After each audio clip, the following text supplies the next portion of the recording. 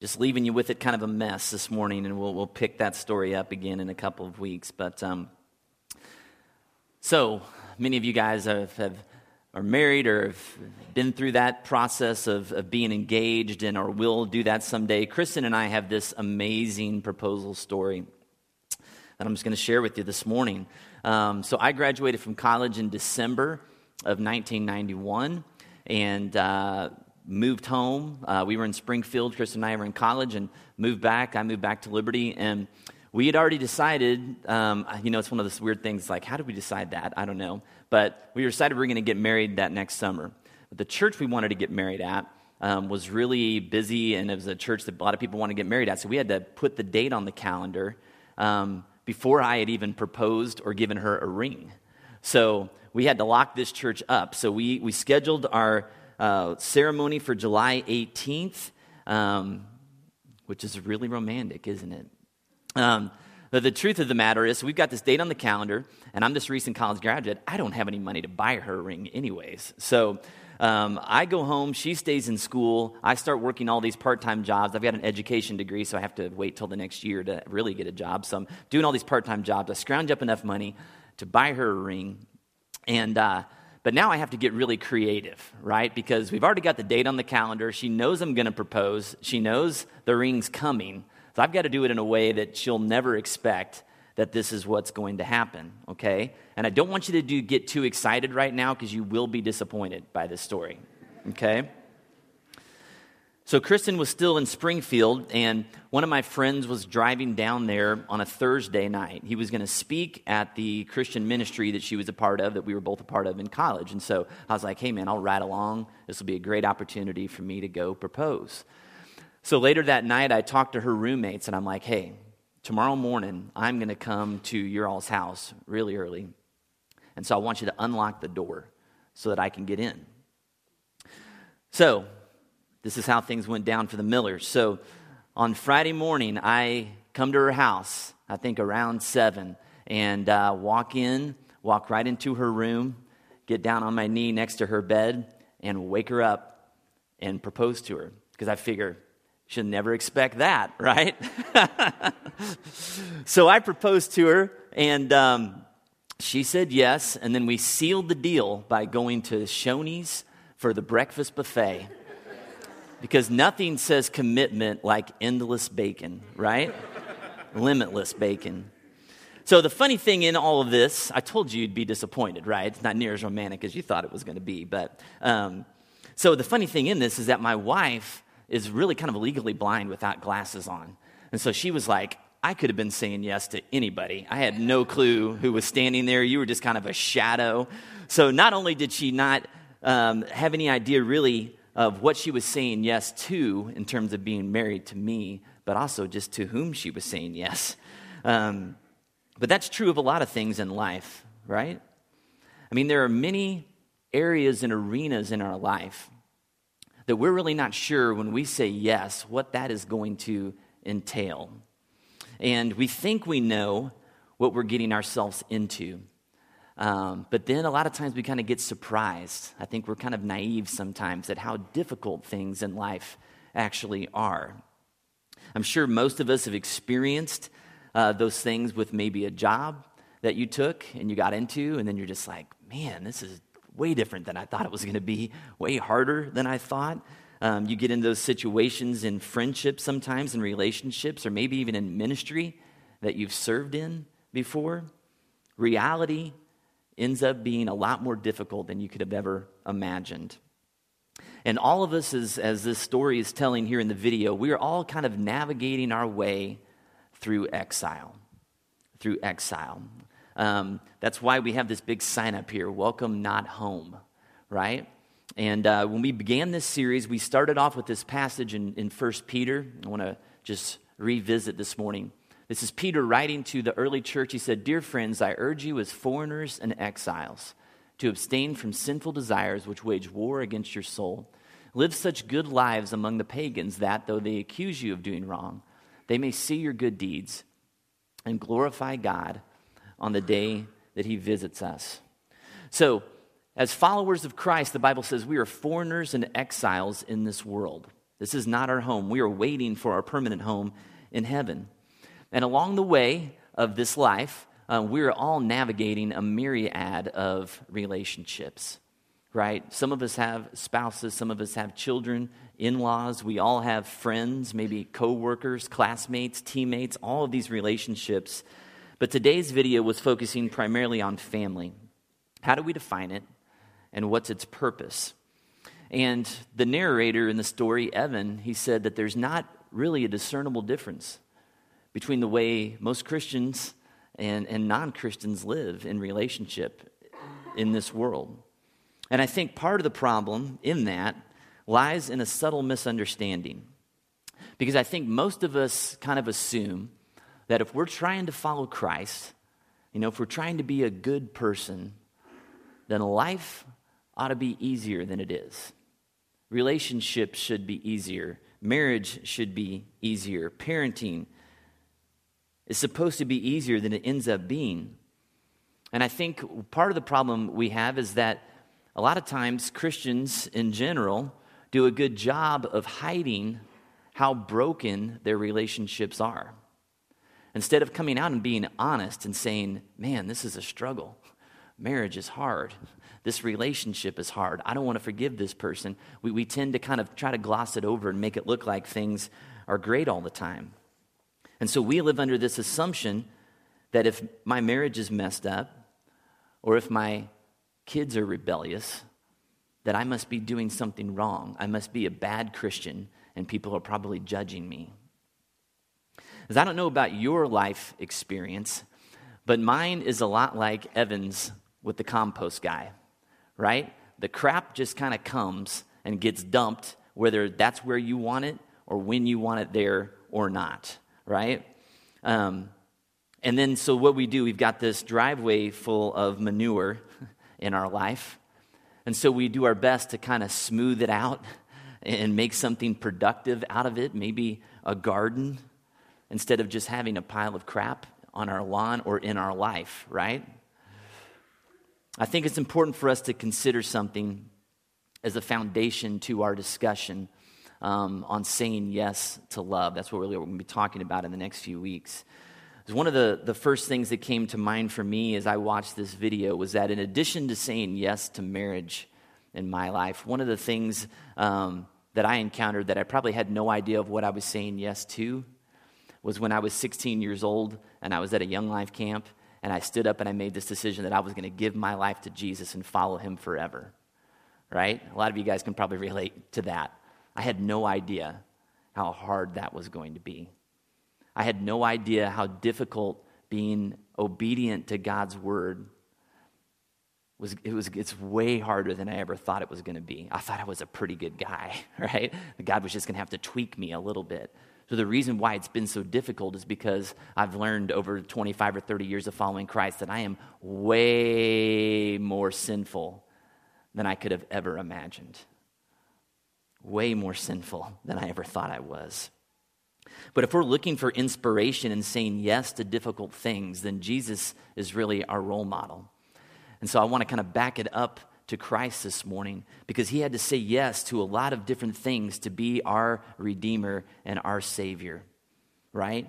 It began with him saying yes to leaving God's glory. Jesus was in the throne room of God continually since the beginning of creation. And so he says yes to coming down to this gritty, grimy, dirty, smelly earth, right? He said yes to being born into a family with a teenage mother who got pregnant before she was married, and who knows what rumors and gossip were floating around Nazareth about Jesus and his family. He said yes to being obedient to obeying imperfect parents, right? He grew up as a kid that had to listen to what his parents said. He said yes to leading this band of misfit disciples. He said yes to being harassed by his fellow Jews, kicked out of his hometown, rejected. He was betrayed and abandoned by his closest friends in his greatest hour of need on the cross. Finally, he said yes to the pain of the beatings and the floggings and the mockery and public humiliation and ultimately death on the cross, which included saying yes to being separated from his Father in that moment so that he could take on the sin of the world. And why was Christ willing to endure so much? Why was he willing to say yes to all those things? We need to look in the book of Hebrews. Hebrews chapter 12 says this, "Let us fix our eyes on Jesus, the author, perfecter of our faith, who for the joy set before him, he endured the cross, scorning its shame, and sat down at the right hand of the throne of God. Consider him who endured such opposition from sinful men, so that you will not grow weary and lose heart." So it says that he did it for the joy set before him. What was that joy? Well, it was this knowledge that we just sang about, that one day his children, us, could be set free from sin, that we could experience real forgiveness and redemption and healing, so that we can be reconciled with God, so that one day we could be in his presence in eternity. That was the joy that kept Jesus going in the midst of all the things that he had to say yes to that were hard in his life. He did it for love. And so as Christ followers, as imitators of him, as his disciples, people who are supposed to live and do the things that Jesus did, it is then our responsibility, our opportunity, our calling to say yes in a self-sacrificial way in relationships and friendships and marriage and family. Knowing what a struggle it was for Christ, how many obstacles he encountered as he navigated his own way through exile, we shouldn't be surprised when life is a struggle. Right? We shouldn't be surprised. Jesus told us it was going to be hard. Right? In John chapter 16, he's talking to his disciples and he says, guys, listen, in this world there will be trouble. Bet on it. It's going to be difficult. Relationships are going to stink sometimes, right? But then he says this, he says, but take heart. I have overcome the world. And that's the part that we need to cling to, right? That take heart part. Let's look again at Hebrews. What does verse 3 say? It says, consider him who endured such opposition from sinful men, so that you will not grow weary and lose heart. Consider it. Because, see, we can so easily lose heart with love, can't we? Friendships get hard. Dating gets hard. Marriage gets hard. Churches get hard. Parenting gets hard. And oftentimes our natural inclination is to focus on the pile of manure instead of the opportunity of the garden that could exist. And the reason is simple, is that gardening is backbreaking work. Because nature, by nature, see, I didn't plan to say that, that's why it sounds so ridiculous. Nature's role is to squeeze out life-giving things, right? So when you plant a garden, weeds come, and vines come, and weather comes, and heat come, all those things come to beat down and to try to destroy what it is that you are trying to grow that's giving life. And so we have to expect that it's going to be difficult. And when you've got it all cleaned out and laid out and you've got the pile of poop in the right place and you plant the seeds under the ground, then you have to imagine the garden that could be. Right? So in relationships, sometimes after we get the weeds out and we try to get things right, and we try to plant good seeds in the soil in our marriage or whatever it's going to be, we then have to imagine and hope that this is going to be better, that we're doing the right thing, that this is worth it, right? Because someday that plant, that tomato, that whatever that we're going to eat is going to be amazing, or that plant that's going to grow up and make our yard beautiful, right? So my question for us this morning is, what's the joy on the other side of whatever relational struggle you might be in right now?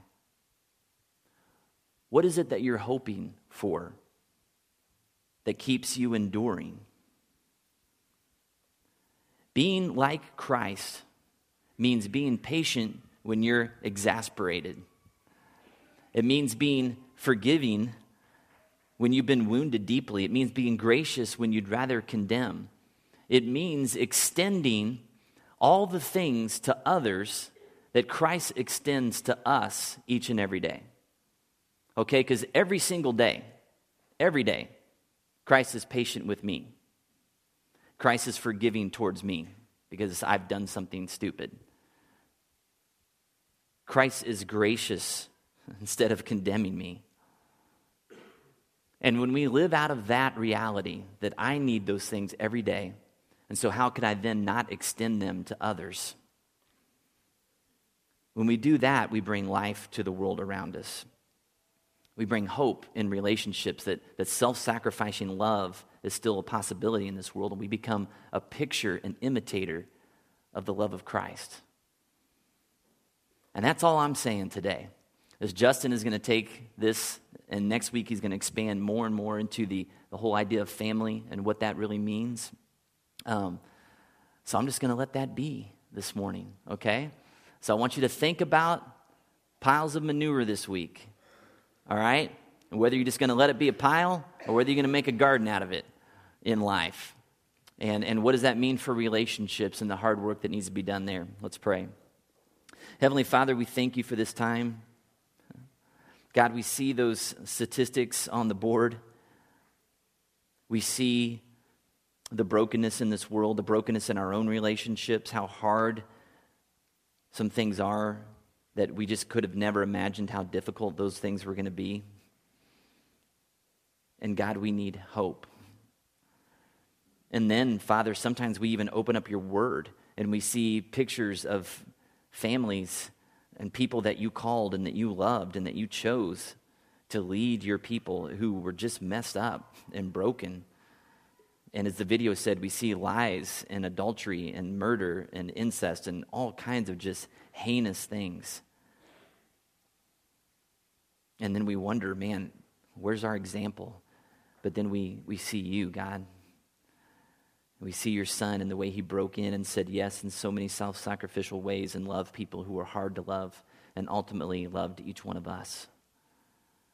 Lord, that he said yes to so many things that made him uncomfortable so that we might have life, so that I might be forgiven, so that I might have the opportunity to be healed, to spend eternity with you. And God, as Christ's imitators, we are called to be those same things. So help us, God, when things are frustrating, when people are frustrating, when situations seem hopeless, to not grow weary and lose heart, but to remember the joy set before you, God, and that we would have joy knowing that, God, if we're obedient to you and we're faithful to you and we love, God, that there can be fruit, there can be amazing things that grow up out of the garden in life, that it would be worth it in the end. Father, we love you. We thank you, for hanging in there with us when we are so frustrating to you. Lord, we love you and pray in Jesus' name. Amen. Let's go ahead and stand as we close today.